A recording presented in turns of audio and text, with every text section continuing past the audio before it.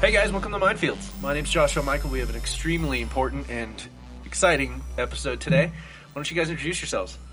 I am Gino, Alfonso, writer-director of the upcoming movie Compatible. I am Jared Johnson. I'm one of the executive producers, one of many, that has been brought on by Gino Alfonso himself. So I'm glad to be here. Yeah, I'm happy to be here with you guys too. Thanks for reaching out to me. This has been an absolute honor. We're here in Denver, and what's the store? We got to give them a good shout out. You bet. It's called the Mutiny Cafe, thanks to Jim and Neil, our technician. Yeah, this is fancy. I wasn't expecting this. I brought all my equipment, and you guys are already ready to rock and roll. This is great. That's how we work. When we were walking in here, we actually got some good news. Why don't you tell us about it? We just got over $1,000 contribution on the Kickstarter, which took us to over $17,000 funded on our goal, which is $20,000. So we're about 85, almost 90% there with only 3 days to go. So we're getting really, really close and really excited. Yeah, and that's one of the reasons why we're doing this so quickly. I mean, we just started talking the other day.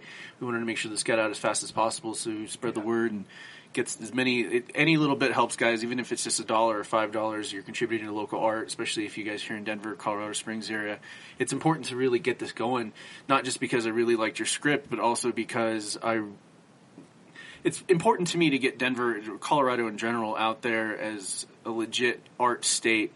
Whether if it's like, because we do wrestling, like how good the wrestling is here, the filmmakers, the writers, the comic book artists. Music. Yeah, music. There's a great scene here. Neil here is a traveling musician, and he was telling me, like, he's toured with Chelsea Wolfe. I just, through that, a lot of people don't know that name. Nice. I mean, they should, but even then, like, that's how good it is here, is everyone's kind of connected, and everyone really helps each other out. So, again, it's an honor to get this going. Mm-hmm. But let's talk about the movie. Yeah, you bet.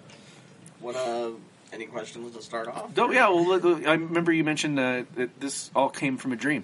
Yeah, it was just one of those things. It wasn't really a dream with a full, like, beginning, middle, and end. It was one of those more quick images of something from a computer that, felt there was something there, and it was just something. It was the number bars, like levels that show, like, for a... What's the word I'm looking for like a scale on like how much you're gonna make, or for grossing. Yeah, that's the word I'm looking for. Thank you. And something was there, and I started thinking about it more, and then all of a sudden this plot line came along of somebody going online to date a new dating site called Compatible, and it's a new app where people can judge the person's dates. So, like, they could gain followers, and people can log in, and it's all interactive and on video. So it's sort of a new form of, not really found footage, but it kind of has that feel about it. Gotcha. Or, searching or unfriended, where it's all on the computer. Gotcha. And the whole plot line unfolds through video storytelling.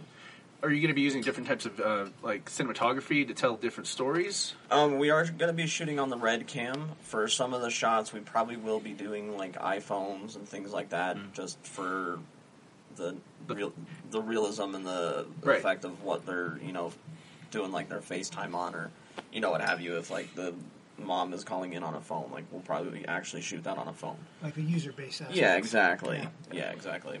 Yeah, plus using that sort of like grassroots type filming, it really kind of puts people in perspective that they can actually be there, be part of it, as opposed to something that's too fancy for them. Like when something's a little bit too polished, like it's not that I don't like it right off the bat, but I start questioning how someone with a lot of money was influencing where this should have gone, as opposed to like when you hear that Rob Zombie's never going to release the director's cut of House of a Thousand Corpses, when it should have been like 45 minutes longer. Yeah. And that bothers me.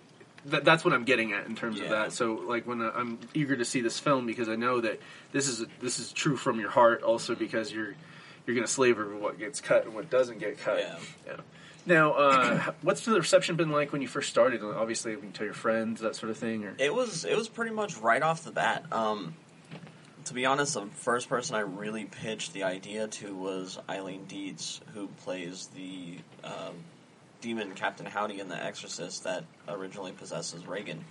And I had pitched her the idea before even sending her the script, and she loved the idea of the story and signed on before even reading the script. How'd you get a hold of her? I contacted her through Facebook, surprisingly, and... You slid into her DMs? Yeah, I was like, hey, I know we've got a lot of mutual friends in common. We've, liked a couple of posts, and stuff, but we hadn't really conversed. I said, I have a project I'd like you to be a part of.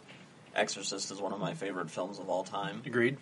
And we just started talking, and we've become really good friends, and she's also come on as a co-producer. That's a scary thing to do, to reach out to someone that's on the scene like that. You got to have the guts to do it, and at least your backbone, you had the story. That's excellent. Especially she latched on so fast. You've got a lot of other names attached to this as well. Yeah, it's just really blown up. I mean, at first it was just her and a couple local crew, and we really had no idea where it was going to go. We flew her out to shoot her scenes just to kind of see what the reaction and the response was going to be. And as soon as we started filming, she loved the experience, and she's like, I want to help out more. I can bring on, a few people, and that's where my producer, Angela Joseph, came on. And she brought on Joseph Kelly, and Joseph Kelly brought on Ari Lehman, who was the original Jason Voorhees in Friday the 13th. That's exciting. So, for a horror fan, yeah, on my first feature film, You're I'm geeking out. You're in the presence. Totally. You're literally in the presence of a literal Tom Savini canvas. Yeah, exactly. Like he touched you, made you art. Yep. The Savini thing. Just tell me about it. Yeah, like that. Exactly. I can't wait to get to that day of set where I can just have conversations with both of them in the same room. We're gonna just put filming off for 2 hours, and I'm gonna just pick your brain on all the inside info on Friday the 13th, what's Sean Cunningham what's William Friedkin like. I already know Eileen's opinion on a few of the other people from The Exorcist. We won't go into that, but it's been a great experience. And then Jared got in touch with us through Film Funding on Facebook, and it's all been about networking. Yep. That's really what it's been. And it's really blown up. I've done 4 or 5 podcasts and live broadcasts to promote it. Mm-hmm. People have reached out to me just hey, how can I be a part of this? So it's a very relevant project and story for the independent scene, and I think it's going to be really something special. Now, I want to pepper throughout the interview here. How do we find the Kickstarter? Kickstarter, yeah. So you could go there. As we said before, we have 3 days left. We're kind of at the 11th hour right now. We have a lot of really great perks. And there are, it's until fully funded, but we're pretty much there. But we could use that extra push. Anything extra helps with equipment and, making sure the cast and crew are fed. Everything's taken care of, all the technical stuff. What do they search for, though, to find it? It would compatible a Screen Life thriller, and it's one of the top Kickstarter campaigns up there right now. Yeah, if they go straight to the Kickstarter page and then they search compatible or movies or horror movies, it'll pop up. Yep. We've been number one for quite a while, I think. Yeah. Pretty much since we started in the horror field on Kickstarter. I think it was over 1,600 other horror films, and we were at the top of that list just right off the bat. That's awesome. So yeah, that's just been really flattering that it's just been this huge phenomenon almost right off the bat. Any of the directors I've ever met or producers have really had a stick up their ass, and it's nice and kind of a nice breath of fresh air to speak to you gentlemen. One of the things I like about directors, or just in regards to in parallel to their movies, is getting to know them on a personal level. For example, I've listened anytime I see a podcast with Eli Roth on there. I want to learn everything I can about the guy because he's absolutely so interesting. History of Horror is a fantastic podcast. Yeah, exactly. It's great. Yeah, well, he was on Chris Jericho, Y2J My Heroes podcast, talking about his favorite genre of movies is actually 80s teen sex romps, Screwballs and that sort of thing. Let's get to know you a little bit more. You both gentlemen, absolutely. Let's start out with you. Tell me about, obviously horror is a passion for you. Where did it start? When I was a kid, it was I'm a very avid reader. So it really started with reading before even movies. Goosebumps were a big start for me. What was your favorite Goosebumps? Oh God, that's a tough one. I really, honestly, I like the first probably 50 books. I ate them up like candy. Monster Blood. Yeah, Monster Dead Blood. House. The first one, Welcome to Dead House. Yeah. One Day at Horrorland. The Haunted Mask. The Night of the Living Dummy. Yeah. Like, those are all great. I mean, everyone's afraid of dummies. Yeah. And when a writer like R.L. Stine, creates that kind of a thing, it's just like, oh boy, this is going to go downhill real quick. Oh, yeah. And he couldn't turn them out fast enough.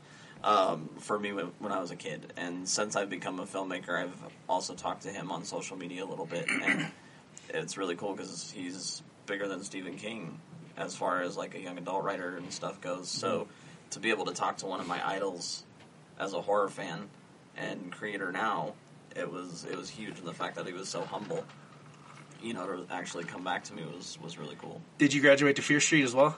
Fear Street, yep, Fear Street, and then of course on to Stephen King. Yeah. Like every kid when they hit about 12 or 13. But now, yeah. Was it the books, or were we talking movies that really hooked you when it comes to horror? It started with the books, for sure. I really started reading more Stephen King before watching the movies. Stand By Me was the first movie of King's that I'd ever seen. But I didn't realize that was Stephen King until I got a little bit older, and then read different seasons and found out that it was the adaptation of The Body. The Body, yeah. And that, in my opinion, is probably one of the top 5 best adaptations of Stephen King's work, and I'm sure he agrees with most of the reviews on that one, that it still is. What about movies, when you first started?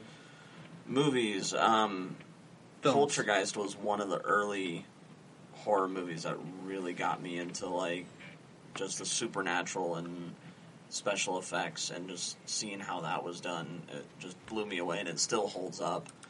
Jurassic Park was the one that really got me into wanting to be a director, though. That was the film that really wanted me to help me be a director. Are you going to be using, like, practical special effects, or you would do CGI? We are doing all practical. That made my heart flutter. We are doing all practical. If we can help it, we will not do any CGI except for, like, the end credits. But yeah, we're using Evil John Mays, who's a local makeup effects artist. I've worked with him on a couple of shorts. We actually did a Stephen King Dollar Baby short film together, and that was like $1 million production value right there just with his makeup effects. So I'm excited to see what we can do on a full feature. That's awesome. And Mr. Jared, how did you get involved in the project?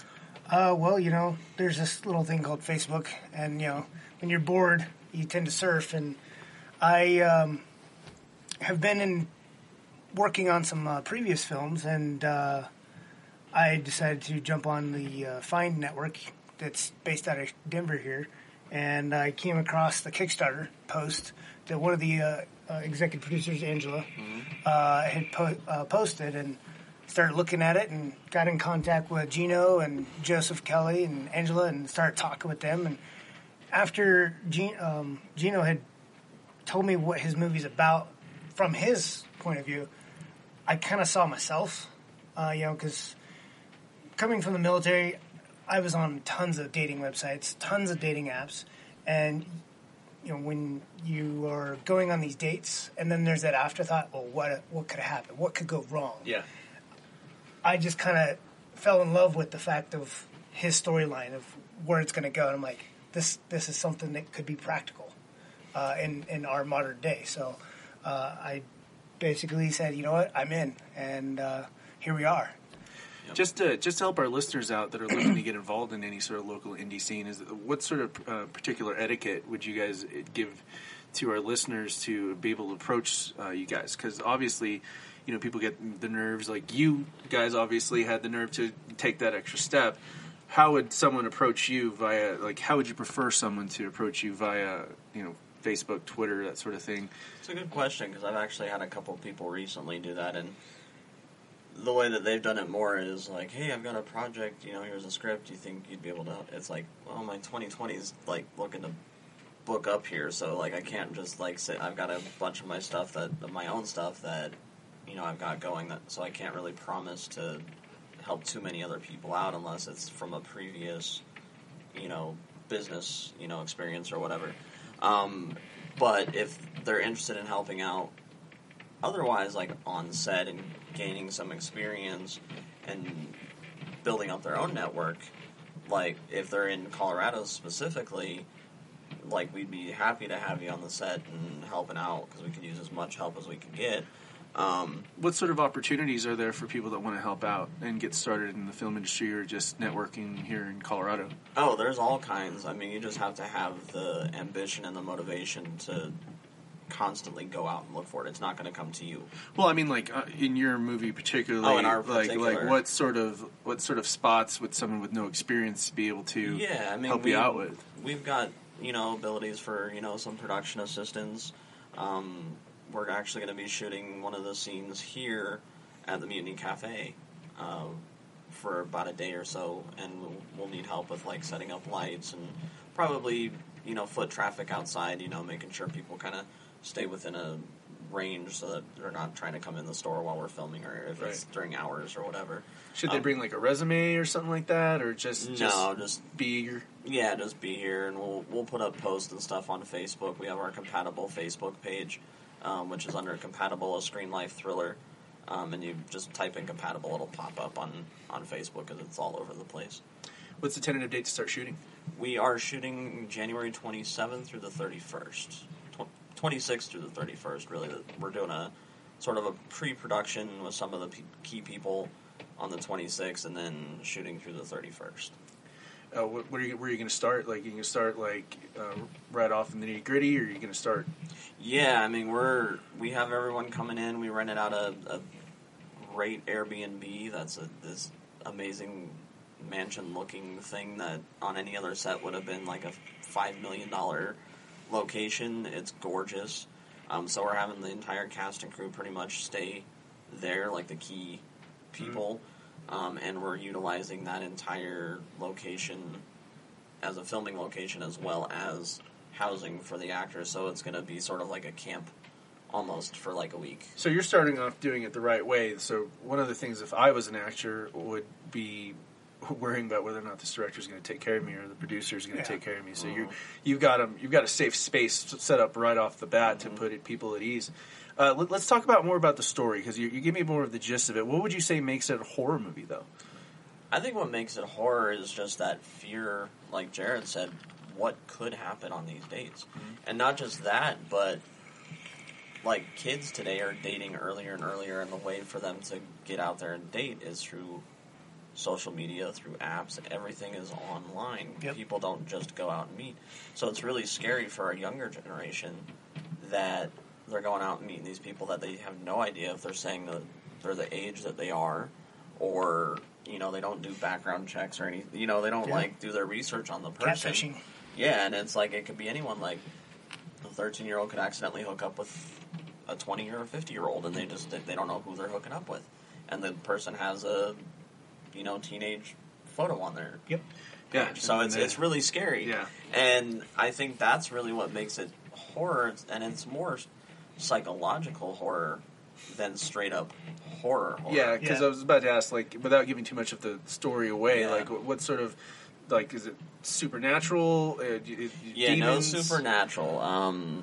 Surprisingly, with all of the supernatural iconic actors that we have on board, it's not supernatural. Gotcha.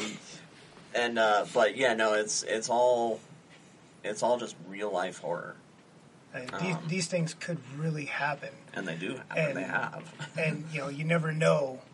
Like Gino was saying, you don't know who's on the other side of that connection, whether you're on your phone or your computer, and you don't know what their intention is. But at the end of the day, when you walk away from that conversation, did you really gain anything, or did you create a monster? Because we all are our own worst enemy, because we start tearing each other up, thinking about the worst case scenarios. Yeah. And then you got your friends were like, dude, you better be careful, and things like that. And, I think. And that's exactly what, like the mom and the dad character and the sister character all ask her, like, is this dating app thing really safe? Mm-hmm. Like, so, I mean, there's that There's no guarantee. voice of reason on her shoulder, like, saying, should you really be doing, like, can't you just, like, be introduced to people through friends or the old-fashioned way. Yeah, like, who does that anymore? Yeah, right? So, I mean, those questions are asked of the main character in the film, and she still does her own thing, because people like to be independent and have control. But in that kind of situation, there really is no control, because they don't know who they're going to see. So it's kind of an ironic situation right there. It's going to make people really think. I remember when I was reading as much of the script as I could, because I just got it yesterday, the other night. But even then, what really is a horror film? Is it just like slashing monsters? No, it's not really. Like, I would consider 7 or 8 millimeter, both written by Andrew Kevin Walker, terrifying. Yeah. Like 8 millimeters, just in regards to like the parallel for the dating app, when she's out there making, she thinks she's making just some low budget porno, and ends up being the last a snuff film. And then not to mention the types of people that movie itself, and I definitely want to stay on this level just to make some good parallels here with 8 millimeter, was all the, like, Nick Cage being the green person. Like, he doesn't know anything about this sort of underground life. He meets Joaquin Phoenix. He's like, let me show you. And the further they go down that awful rabbit hole, they meet the more and more, like, the guy that he's like, I got the most sick shit you ever seen. He's got that mystery old box of videos, and then seeing the places where these the videos. It's like, oh god. Yeah, in order to meet these people, you have to answer the ads on a mainstream porno mag that'll get you these B ones, and then you further down and seeing like the old school extent of what the dark web is now. Yeah, like, and it was the dark web before internet, and that's really, I think that's even more horrifying, is that there are ways to get that stuff and find that stuff. In regards to what we're talking about, expanding what horror actually means, tell me about your writing process. It varies from project to project. Honestly, like with this one, came from the dream, sat down, wrote it. I think I hounded it out in like a week. It was a really quick process. It was just one of those come to fruition ideas, and it just flew out.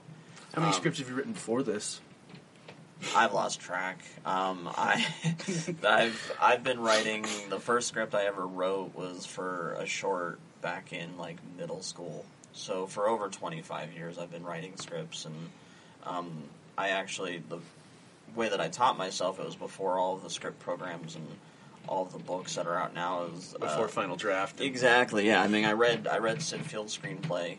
That was like the only one that I could really find, and it was like dated from 1974.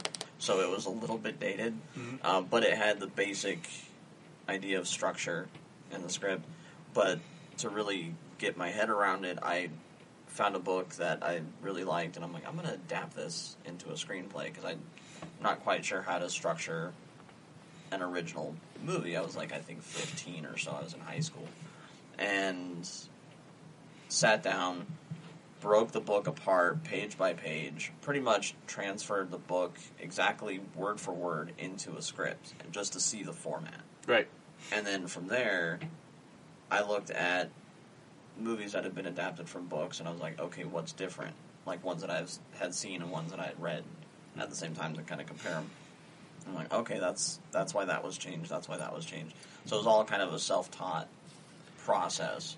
And then I went through the script of the direct, script, adaptation, and then I went scene by scene, and I was like, okay, what will work in a movie, and what will do this, and what will do this. And then I looked at some of the films that were really highly regarded as, like, the best adaptations, and saw what they did. So I took it from scratch, and I was like, okay, this is what I need to do now. Right. And then completely rewrote it again. It's different when you're breaking it down that way, especially when you're learning to be a writer, because you have to start paying attention to what's actually happening within the pages in between the words. Like right here, we're building tension.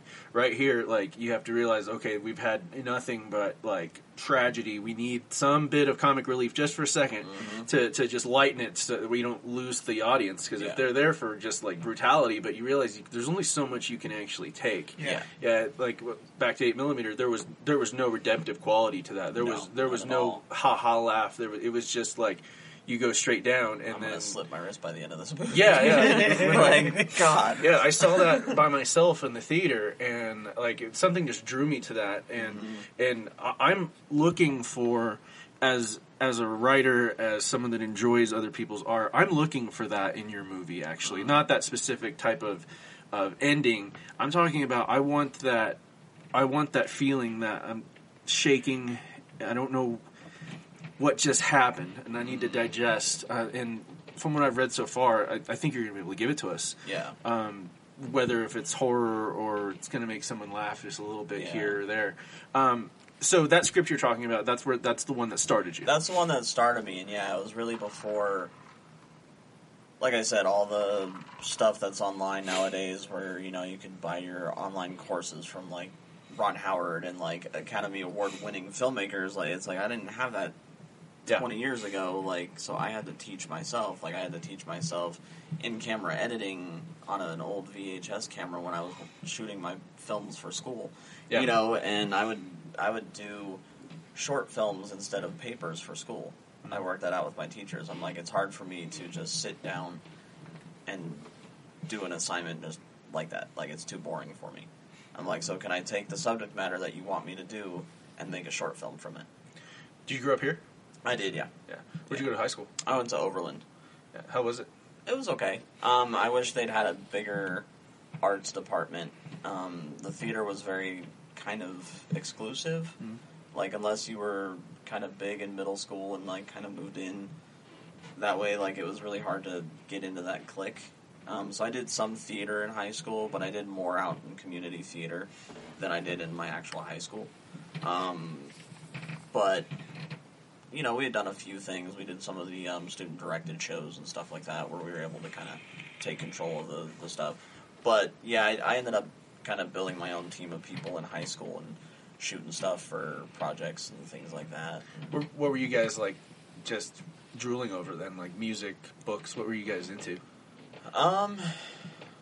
Back then, it was... X-Files was still really big. It was still on the air, so, like, seeing that... Twin Peaks. Twin Peaks. I love Twin Peaks.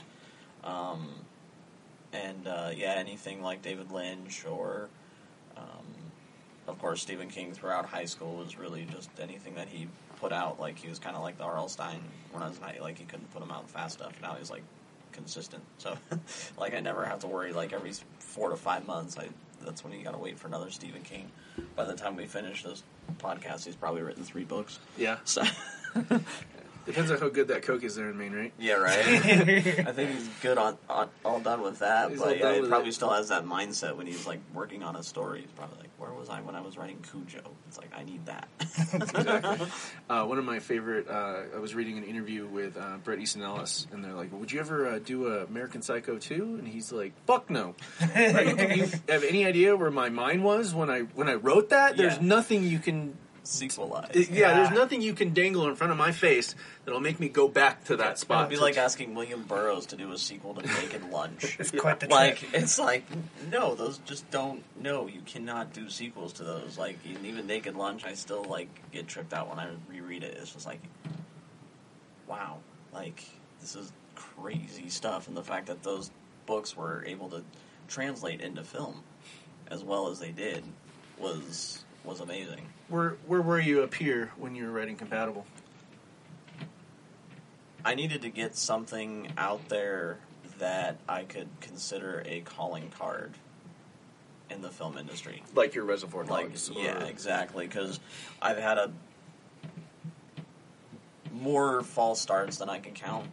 Right. Probably as many scripts as I've written over the years, and it's just that I was at that point where, okay, I need something to happen now, and I'm going to make it happen because, like I said before, you can't just expect it to come to you. Was this your Hail Mary? It was, kind of. I was like, if it doesn't work, writing and directing, maybe I'll just write and try to sell stuff for a while and then kind of see where it goes. But I'm a writer at heart, so I'll always be writing. So that'll never go away. I'll always try to be working on someone's project or someone else's project, helping out where I can, just building up that network. So when it comes to the point where, okay, I've got enough people where I can do this for this amount of money, and finally I got there, and I'm like, I just need that one idea that's going to take me to that level, and then Compatible happened, and it was sort of a, blessing in disguise, because it was like, I need this now. And Jared, you're doing the same thing too, just networking your ass off. Oh yeah. Who you work with around the scene here? Well, the film that I'm actually just getting off of is Jurassic Thunder, which is directed by Milko Davis. He's out of Colorado Springs.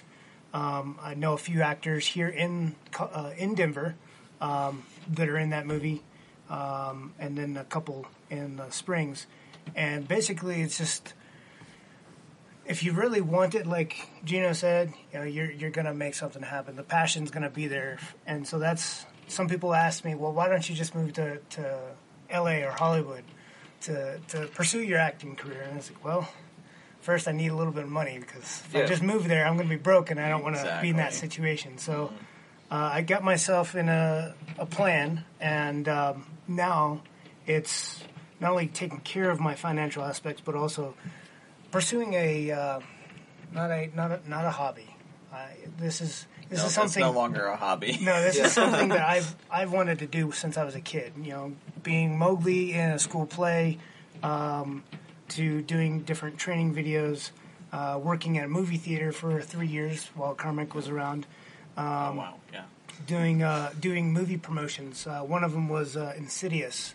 I believe it was the second chapter 2, and I put a little skit together with me and my crew, and not only did I act it and direct it, but when I finally put it out there and we competed, I got 6th in the company as far as promoting that movie, and I was like, okay, I think I've got something here, and I just wanted to keep pushing myself out there, and I networked with a couple people from the movie theater chain, which got me onto Jurassic Thunder. Elvis Sharp was the guy that connected me, and then next thing you know, I've got a couple other projects on the side right now.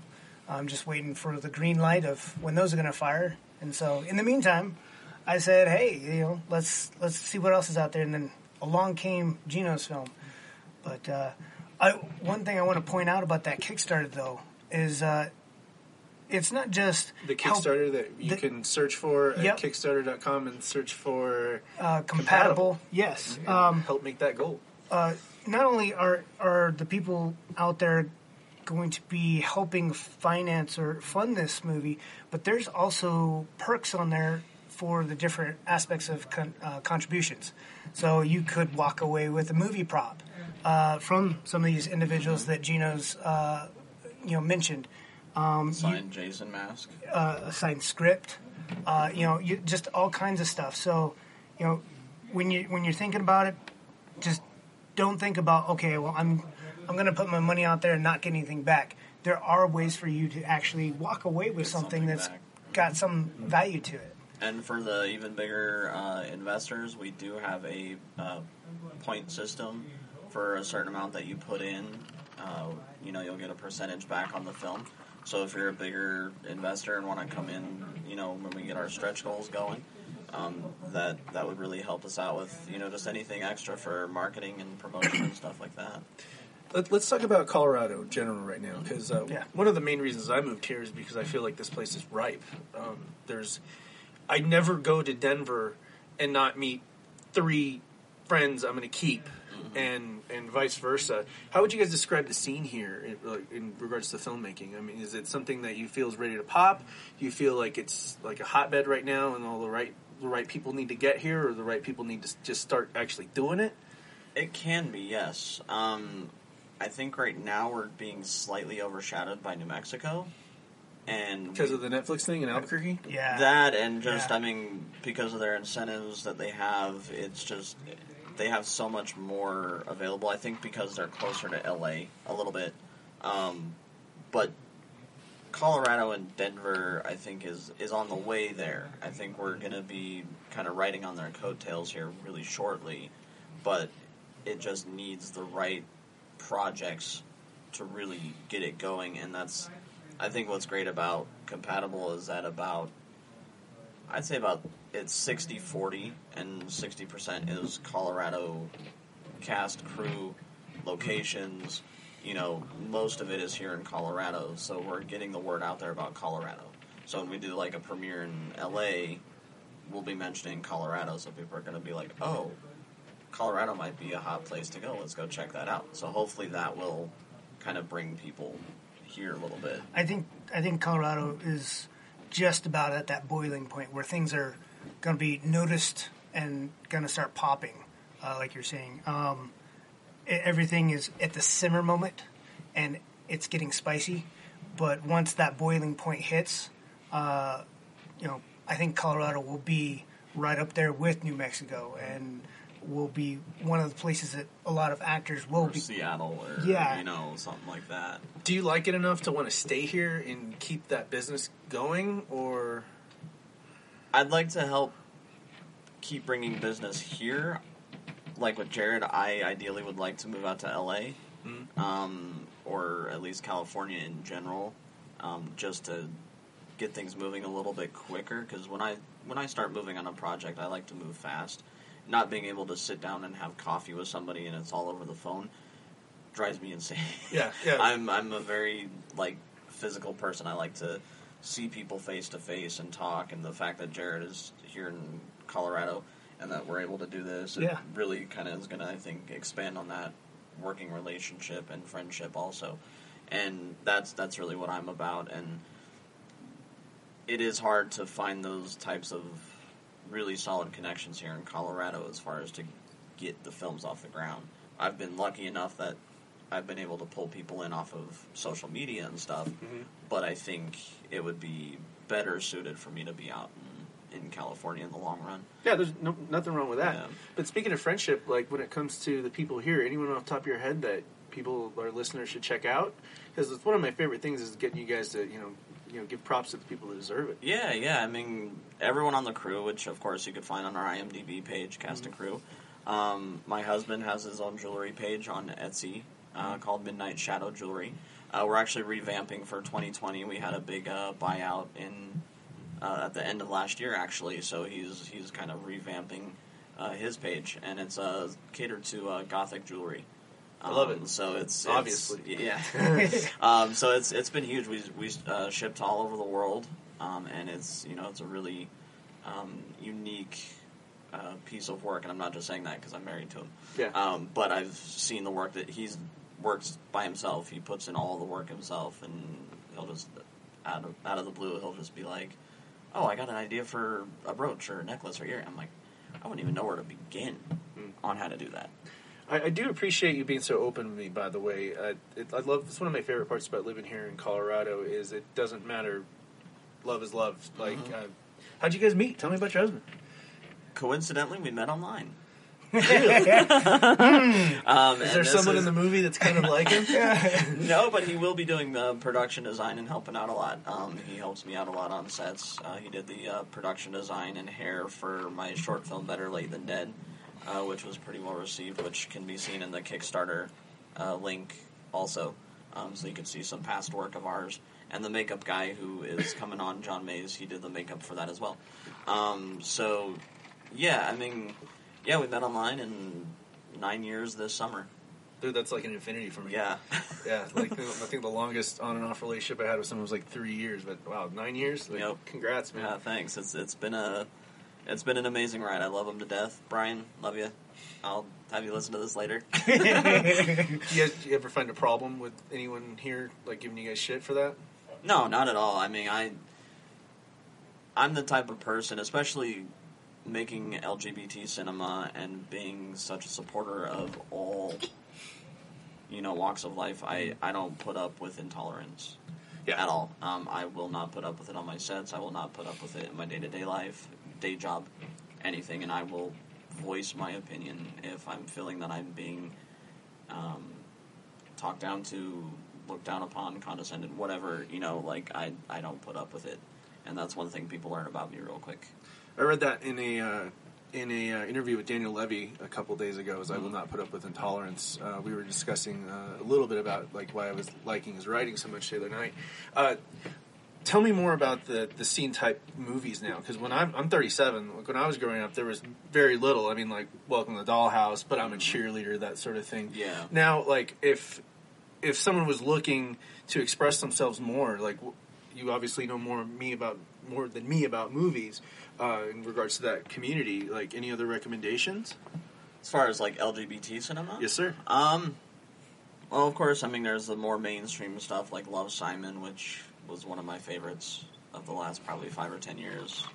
I just thought that was so true to how I think that genre should be broached upon, and that's kind of what I've done with a lot of my stuff, is having that more positive reaction to kids and young people coming out instead of the negative reaction. Because in the 80s and early 90s, like at the post-AIDS epidemic and stuff, it was all very depressing. Like, right. To tell a gay story, the character had to be dying of AIDS or being rejected from his family or her family for coming out, or whatnot. There was rarely a character in those stories that was like, I love you for who you are, I don't care. Mm. It's just now kind of becoming a matter of fact, like, okay, so there's a gay character, but that's what propels the story, and how that character embraces the people around them and how they treat them for who they are. It's just a matter of how you perceive the people you interact with, I think. And then if they see you as a person, it really shouldn't matter. Yeah. So, yeah. Did you put that into the movie at all? This one, strangely not, as far as on camera, but a lot of the film family crew and cast are LGBT based. So, as far as like people working on the film, yes, we are very LGBT friendly, of course. Yeah, obviously. So you don't feel an obligation to always put that in your movies, then? No, not at all. There's definitely stories where it's right for it, and then there's some that just aren't. I mean, there's some where I'll try to like put a spin on it and have a character that might be gay or lesbian or transgender or binary or whatever. But if I'm trying to sell a script to the market, going in it from a business perspective, depending on who I'm trying to sell it to, they might not be as open-minded about it. So I have to be open-minded of what they're looking for, too, if I want to make a sale. Right. And then when I make the money that I, I can put that money into those types of projects where I can utilize that type of storytelling. Do you get any pressure from the I always can never say it right. LGBT community to put that into your movies? And No, not at all. The stuff I have put out, though, has been extremely well received. My short film Shoes, which starred Elias Harder, who ended up breaking out into Fuller House and was nominated for a Teen Choice Award a couple years ago. Yeah, you mentored him, right? Yeah, just kind of got him started, and he'd done 2 shorts with me, and then just blew up. Super proud of the kid and his family and where they gone. But yeah, that film has been accepted all over the world. I've had teachers actually reach out to me from Africa and Germany and Canada and saying, can we show this in our school for acceptance for Pride Month? That's and awesome. I said, yeah, of course. I'm like, if you want me to do like a video call or something, like, I'm open to doing something like that. But yeah, it's been shown all over the world. How old were you when you knew? Young. I'm in grade school. Grade school? Yeah, grade school. I didn't come out until I was about 18 or 19. It wasn't out of fear. It was just I didn't know, like, how to do it, or because I didn't know anyone else that was, or that I knew of at the time. Right. Anyway, since I've gotten older, I've got cousins that are out and have families and everything, so it's, compared to 20, 25 years ago, it's definitely changed a lot. I have younger cousins that have recently come out, and friends, and I'm like, would not have expected. Great to have you a part of the extra family. How was your family with you when you came out? Amazing. They've been extremely supportive of me and anyone that I'm, in a relationship with. Luckily with, my husband and stuff, we've had a really good go, and his family's really good with it, and he actually didn't come out until about after the first year that we were together. Wow. So that was the first time he came out, so I gave him the courage to come out, seeing that I was able to be as open with my family as I was. That's so important. And one of the stigmas that I really wish would go away, and I don't know if it would ever go away, I hope eventually humans will evolve past it, because I had someone that was really close to me when they told me that they were gay, like, what am I going to tell my family? And I'm like, well, you can look at it, in my opinion, because I'm part of the community as well. I always tell people I like pretty things. Like, that's really the only way I can really break it down to. It's like, well, straight people don't have to go, Mom, Dad, I'm straight. Oh, God, no. Right? Like the Love Simon scene, which was, that was, I loved that take on that, yeah. Yeah, it doesn't have to be that way. Mm-hmm. If you feel you have to, do it. But at the same time, though, like... Most parents know. Yeah. My mom knew I was. I'm like, well, thanks for telling me. Like, it would have been great to know. Love you, Mom, but I would have loved to know when I was 5. But I just didn't know, because, we kind of grew up a little bit more conservative, when I was a kid. But it wasn't that, like, fire and brimstone, like, conservative, and it wasn't like, oh, all gays are going to hell kind of family at all. It wasn't that at all. It's just, it was never talked about, so I didn't know how to broach it. Right. I think the first novel that I ever read with a gay character was Stephen Chbosky's Perks of Being a Wallflower. Mm. And that was in, like, 9th grade, 1999. So, I had just started high school. That was the first character in literature that I had read that was openly gay, and so it was... Less than 0. Oh, I didn't read that until I was a little bit older, like 11th or 12th grade. Mm. And I don't remember if I picked up on that or not when I was in high school. Mm. Then I reread it, like, probably about 5 or 10 years ago, and I was like, oh, yeah, cool. Yeah. That was really kind of the upbringing that I had. But, my family's been great.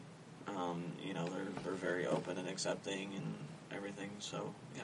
Well, I really appreciate you sharing that with us and our listeners. Now, I know it's like might not have anything to do with your movie, but I would like to consider myself and what my work I do is something that can help the community. So that definitely very appreciated there. Yeah. I was kind of worried to even bring it up with you to get that personal with you. No, but I'm an open book, like literally, and I'll, let you know if something's, not kosher or whatever. But it takes a lot to put me off on any conversation or topic, and Well, it was important to me to ask you those sort of questions because I want people to actually feel like they're going to be able to get to know you, and because you can write a script and not say a lot about yourself. Yeah. But at the same time, though, if your listeners can relate to you, I want them to know that that your work is accessible and something that they can touch, they can study.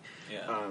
Anything that you studied in regards to writing the movie itself, like that helped you flesh it out more? Yeah, I did go back and revisit Searching and Unfriended because I had seen those in the theater, and it had been a little while since I'd seen them.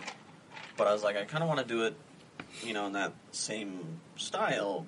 But those are really the only few movies that have really done the entire movie on the screen. Like Friend Request, it branched out, and it actually, it was more of a straight narrative, but it did have the close-up on the computer screen, but it wasn't like Searching or Unfriended. So I went back and rewatched those, and I'm like, okay, I see where they're going with these and why they were so successful. Those were less than $1 million budgets, and they each grossed over $89 million. So just to know that something new like that was able to grow an audience, and there hasn't been any since. They did the sequel to Unfriended, but there haven't been any from like outside studios or producers. It's all been that team of people. Yep. And so I think with this, it's kind of a perfect time.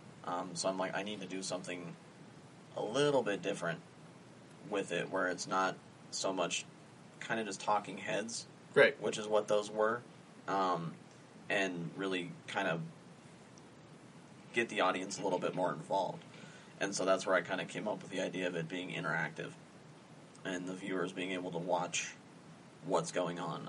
A little bit like the movie Untraceable, where the killer is having people come in and view, and every time somebody comes in, it causes the person to be tortured. Yeah. More. It kind of has that effect, almost. But they can actually, like, see what's going on, and he can see them, so it's a vice versa. And he, in a way, sort of holds them hostage, saying, if anyone logs off, I'll do more damage to her. Right. Because he can see them online. So he's basically holding the world or whoever's watching hostage. Hostage. So it's a technology, hostage situation. As a writer, what do you really pride yourself on, like, in terms of, like, are you good at building tension? Are you good at developing characters? Are you good at just fun plots? I think for me it's really characters, especially when they're ones that I really relate to. They always kind of say, write what you know.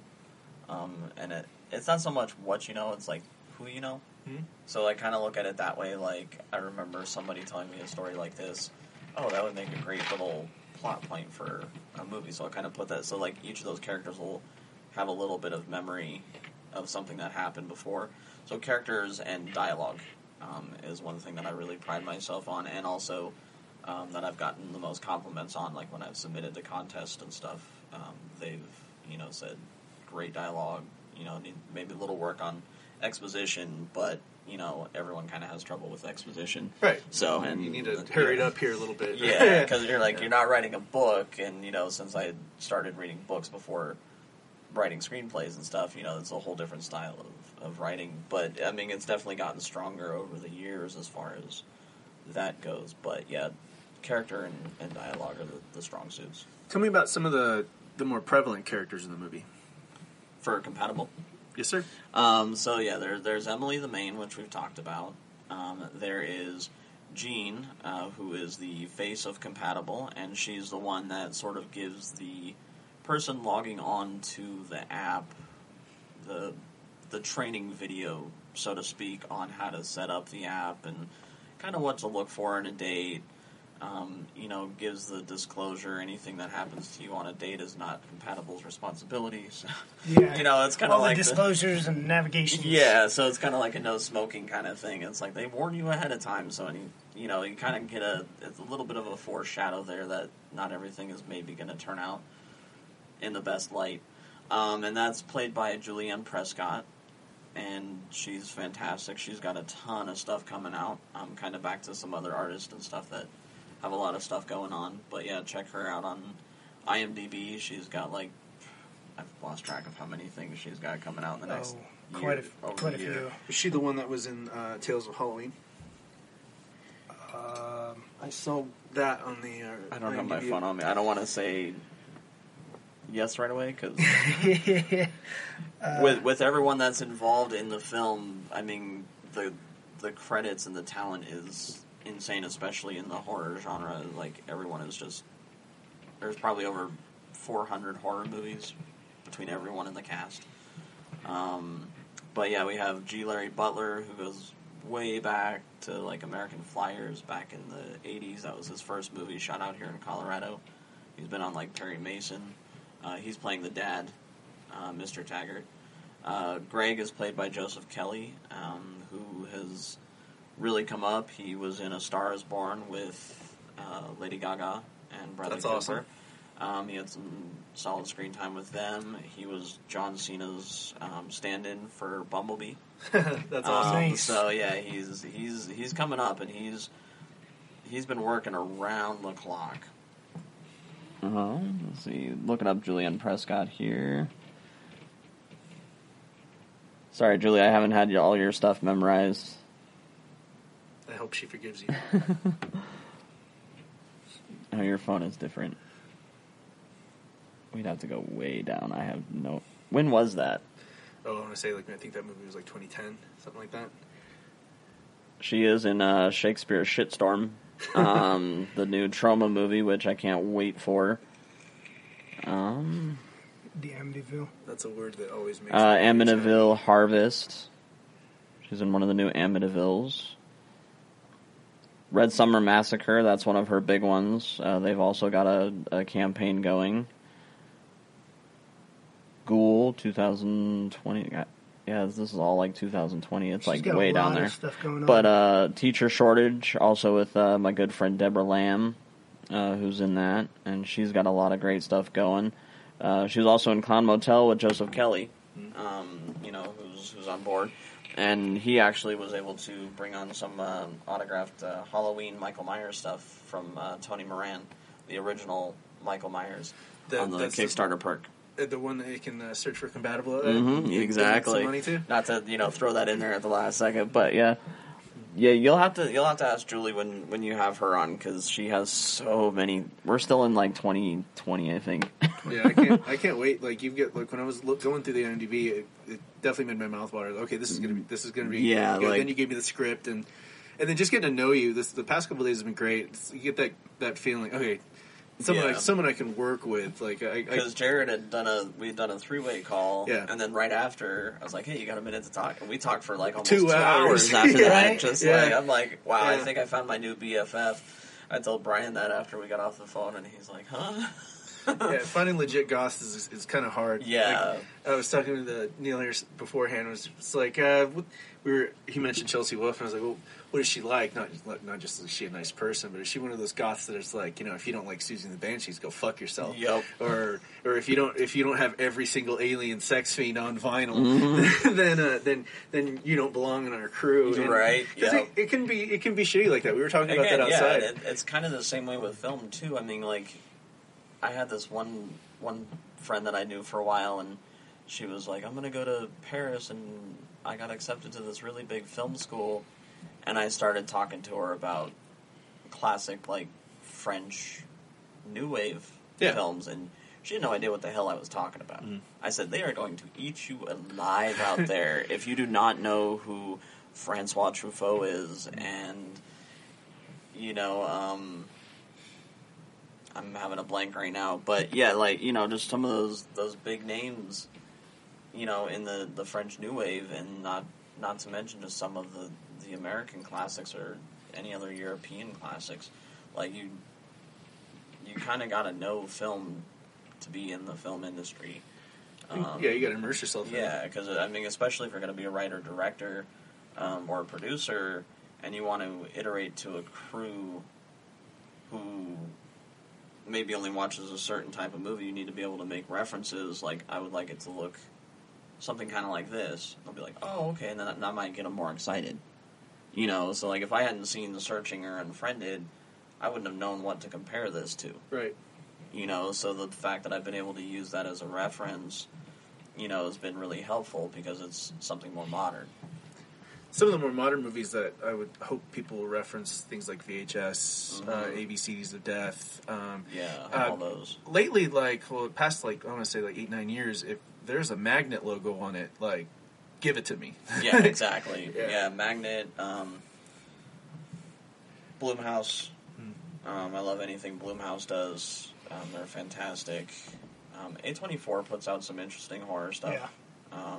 A24 is kind of the big one. Yep. They're a little bit more sporadic on it though, than Blumhouse. That's their brand, kind of. So. I miss the way Lionsgate used to be. Mm-hmm. The May. I love May. Yeah, that one just, I didn't know what to do with myself. I wish Lucky McGee would do something else like that. He's been kind of quiet for a few years. Unless I missed something that he's done, but I usually look for those names that, of movies that made an impact. And I've actually tried to work with Jeremy Sisto, who was in May. And he's another one I got in touch with through Twitter. Nice. And we were talking. Yeah, I'm just like, yeah, it's cool. So he's one that I'd really like to work with too. Mostly because it's all those horror movies. It's I'd like to work with as many icons that really got me into the business as I can. Another one I'm trying to work with is Tony Todd. Oh my God! Who I know, and we've got a couple of things we're trying to develop together. We've wanted to work together for a while, and we met through Twitter, almost 2 years ago.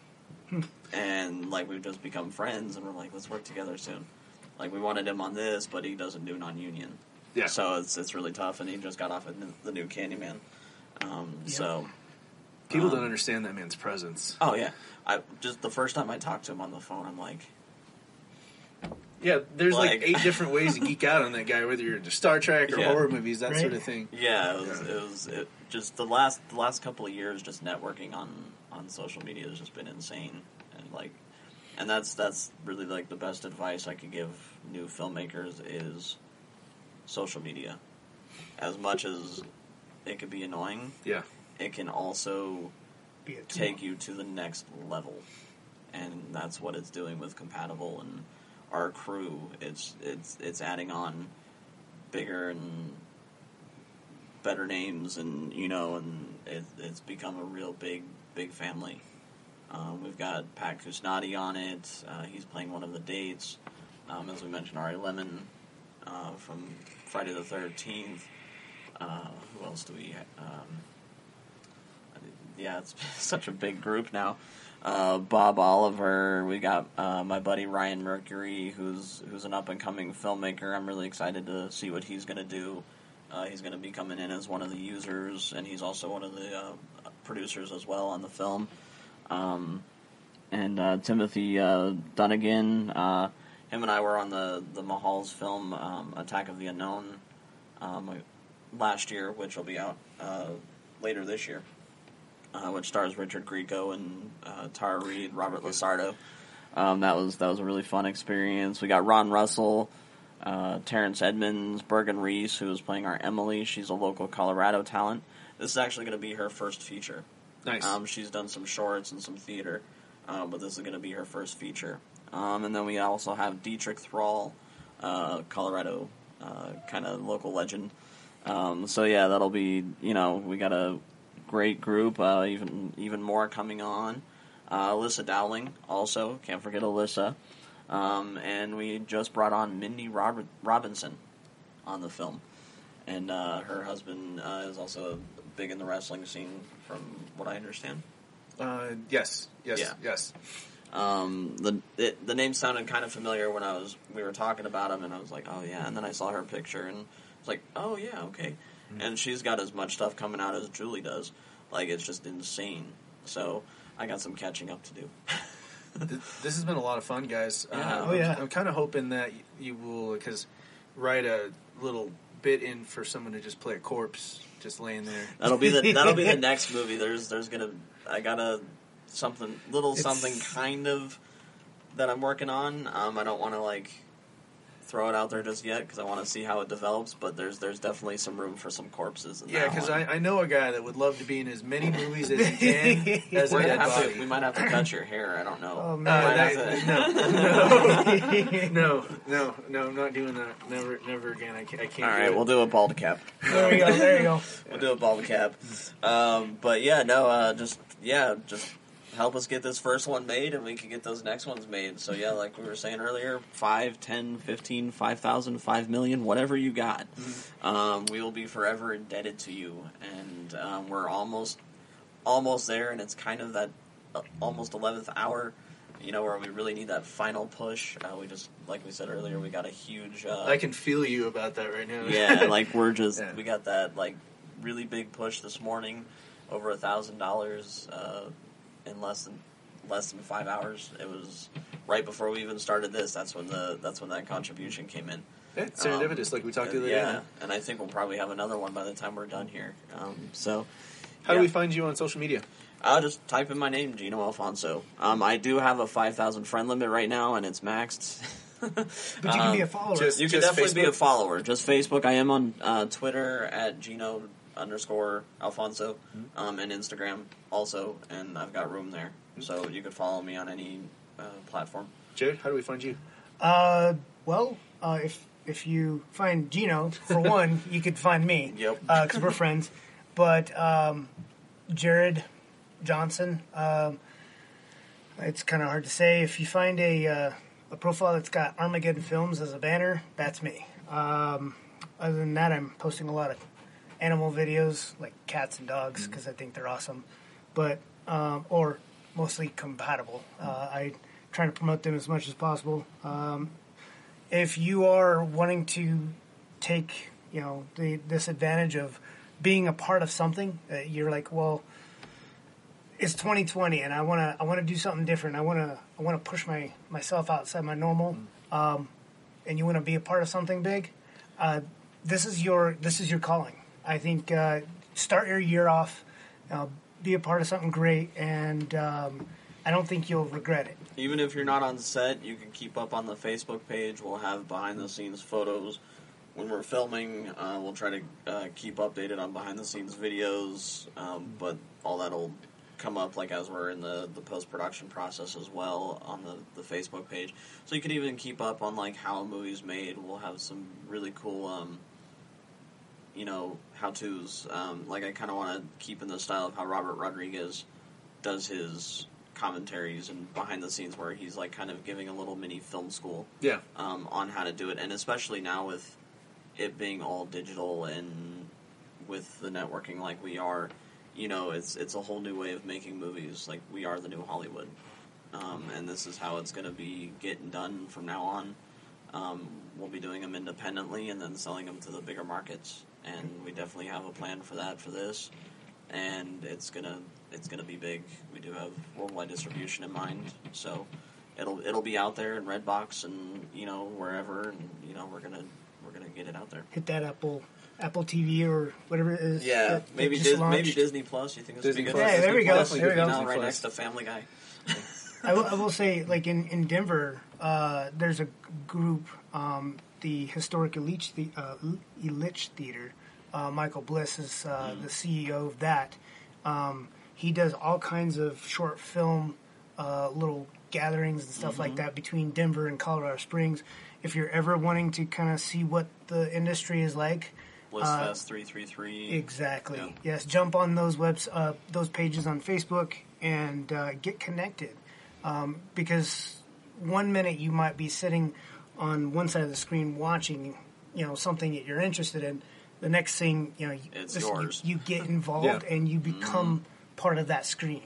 So never know until you do. Exactly. And for all my new listeners, that I'm really eager to see my downloads go up from Mr. Gino and Mr. Jared's attention here. MindfieldsComicsPodcast.com. We're on Instagram, we're on Facebook. Just look for Joshua Michael or just Mindfields Podcast at Facebook.